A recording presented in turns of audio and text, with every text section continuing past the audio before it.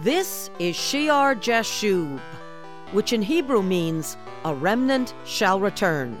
Hi, I'm Patty Scalzo, and along with the fellowship of Shear Jashub Christian Tabernacle of Madison, Connecticut, we welcome you to this study series on heavenly authority. My husband, Pastor Greg Scalzo, has been teaching on divisions in the church, and the letter of 1 Corinthians has been central to our discussion. We have seen the contrast between true scriptural faith and carnal human religion.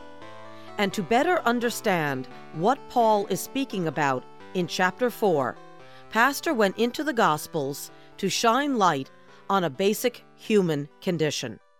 In Matthew chapter 23 and Luke chapter 11, the Lord rebukes the Pharisees and scribes, telling them that they build the tombs of the prophets and adorn the monuments of the righteous. He says, "Woe to you, for you build the tombs of the prophets, and your fathers killed them. In fact, you bear witness that you approve the deeds of your fathers, for they indeed killed them, and you build their tombs." Jesus goes on to tell them that the blood of all the prophets shed from the blood of Abel to the blood of Zechariah shall be required of that generation, concluding, "Woe to you lawyers, for you have taken away the key of knowledge. You did not enter in yourselves, and those who were entering in you hindered." Here now is Pastor Greg.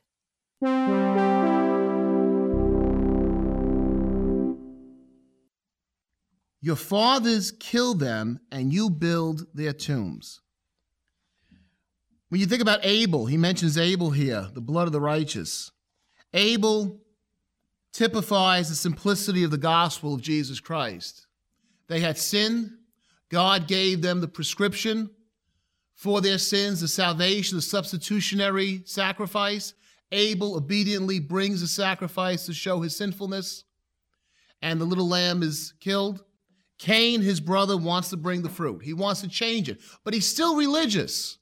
He doesn't just run off in rebellion and say, "I want none of this."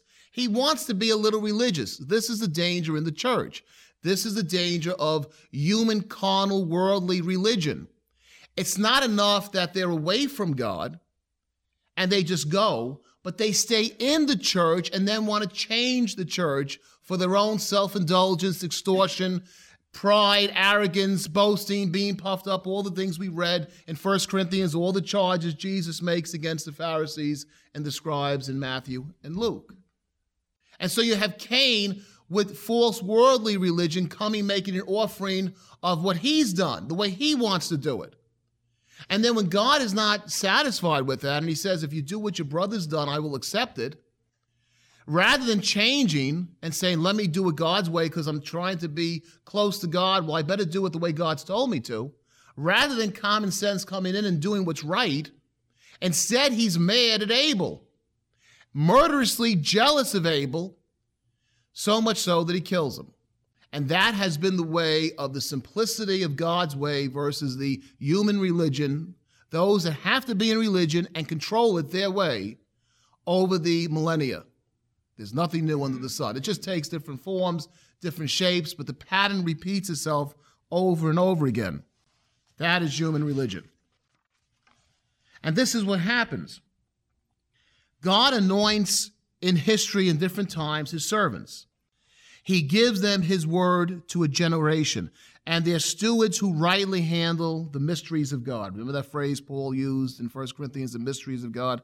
His pure, straightforward word of repentance, of his mercy, the need for salvation, and his heart's desire for the people to enter into a true fellowship with him, to be their God, for them to be his people. And the Holy Spirit anoints the prophets, he anoints the good stewards, he anoints the apostles, and they're sent out.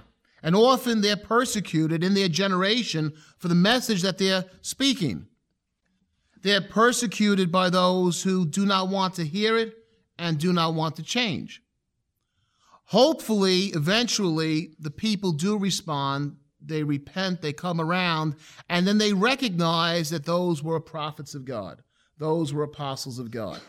And they accept those people as having given them the simple word, the pure word of God. And then man's religion comes in. Again, you have those like the Pharisees and the scribes, like Cain, those that want to do it their way, those that want power onto themselves. But they don't have it in their heart to accept the message of those prophets, of those apostles, those that went before, but they're still religious. And like a big tree, they like to nest in this church, in this synagogue, whatever it is, whatever time period you're speaking about, whether it's the time of Jesus, whether it's throughout all Christian history, they want to go into that which they see as a position of power and influence. They like to nest like Cain. They want to do it their way, but they have a problem. The problem is the people recognize the prophets of old. So what do? They need to draw the people onto themselves. They cannot speak against them directly.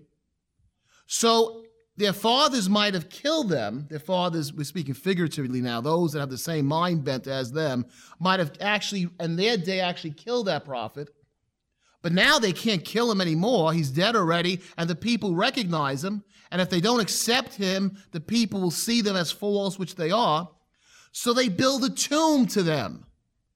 They build and adorn great monuments to them. They use their names. They may even take a portion of their teaching and apply it to something they want. And they lift them up, but they have nothing in their heart to want to do what those men taught centuries back. They're using it for themselves to say, oh, we are the great church of Saint so-and-so, of the prophet such and such. They'll give them honor. They'll lift their name up. They'll build a tomb. But what are they doing when they build that tomb? They're still killing the teaching, right? Their fathers killed the actual person, but by lifting them to a place so that everything seems acceptable, oh, we're Christian, look what we have. Look at the basilicas we have.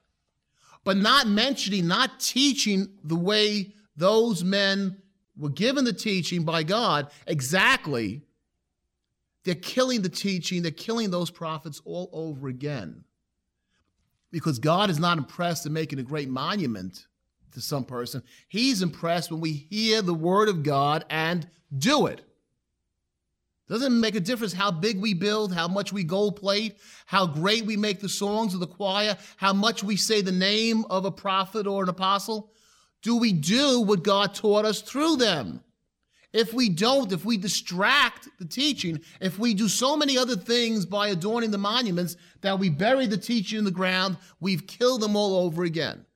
And that is what those in modern religion, or at whatever time period they're at, past the time of the prophet or the apostle, must do if they're still to be considered religious and holy and the right reverend. They have to call upon the name and yet not teach what that person taught. And that's a pattern that repeats itself over and over again many, many times in Israel's history and in church history.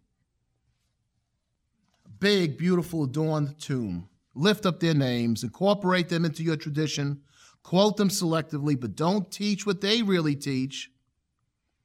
Otherwise, the people will learn and know and go directly to God.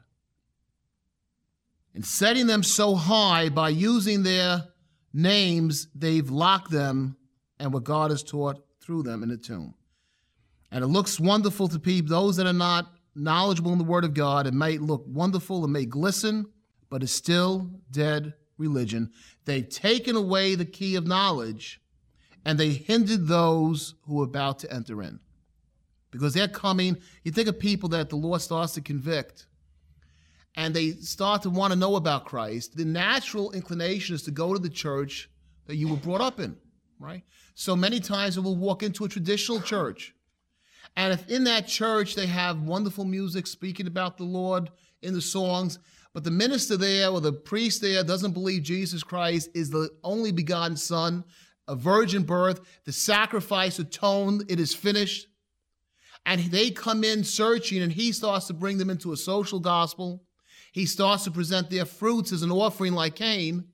They were about to enter in, And even though everything around sounds Christian, he's taken away the keys of knowledge and he's hindered them from entering into the kingdom. And they use the name of the prophets and the true apostles for their purpose without shame. And if the true prophet were alive today, you wonder what they would say about such people, and you wonder how such people would treat them. We have local access. Everyone's probably has, if you have cable, they give you, town broadcasts, and some of the churches around here will actually broadcast their services on the TV. And the local Madison access, I saw a sermon, it caught my attention. I really felt from the Lord I should listen to what was being said here. And I had just assumed it was just a regular mainline church. I didn't expect much evangelical teaching, but I didn't certainly expect what I heard. The minister of a large church got up in front of the church, and he's very liberal in his ways. He had a sermon about John the Baptist.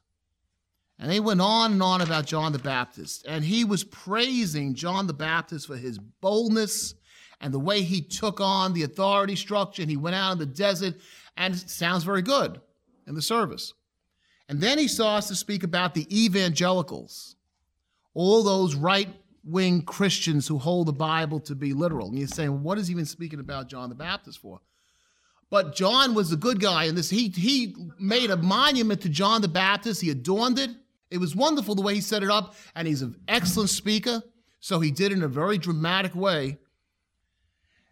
And the enemies, the Pharisees and the Sadducees, the Herods in the tale are us, are all your Christians that hold that such things as homosexuality is wrong, and they're narrow-minded, and they're intolerant, because they go by what they think is a literal Bible. And he starts to describe he goes through all the lists of the evangelical preachers. And in his scenario, they're Herod, they're the Pharisees, they're the Sadducees. And of course, he mentions this one lady who he knows from another area. She was a lesbian minister that had been ordained, and what a good woman she was and how well she performs. And this poor woman was persecuted, just like John, by all these Pharisees and Sadducees and Herods like us who hold the Bible to be literal. So, of course, in his scenario, poor man, was like John the Baptist, and he's calling upon the name of John the Baptist. He's building a wonderful tomb, and I'm sitting there saying, John got out in the streets and he preached against Herod taking his brother's wife, right? What would John say? For a minute, the Lord raised John up. What would John say about lesbian ministresses and having ministers, homosexuals, marrying homosexuals, or ordaining homosexuals? What would he say? What would he say? Repentance. And this man is speaking for the splendor of a large church. He's pulling down a large salary. He's tickling the ears of the people around who want to hear it. What would John the Baptist, the real John the Baptist, say to all this? We will continue this sermon in our next program. You can find maps and info about our services on our website at www.shiarjashub.org, as well as a library archive of programs that are sure to help you in your daily Bible study. You'll also find important articles written by Pastor Greg Scalzo. Please join us next time for Shiar Jashub.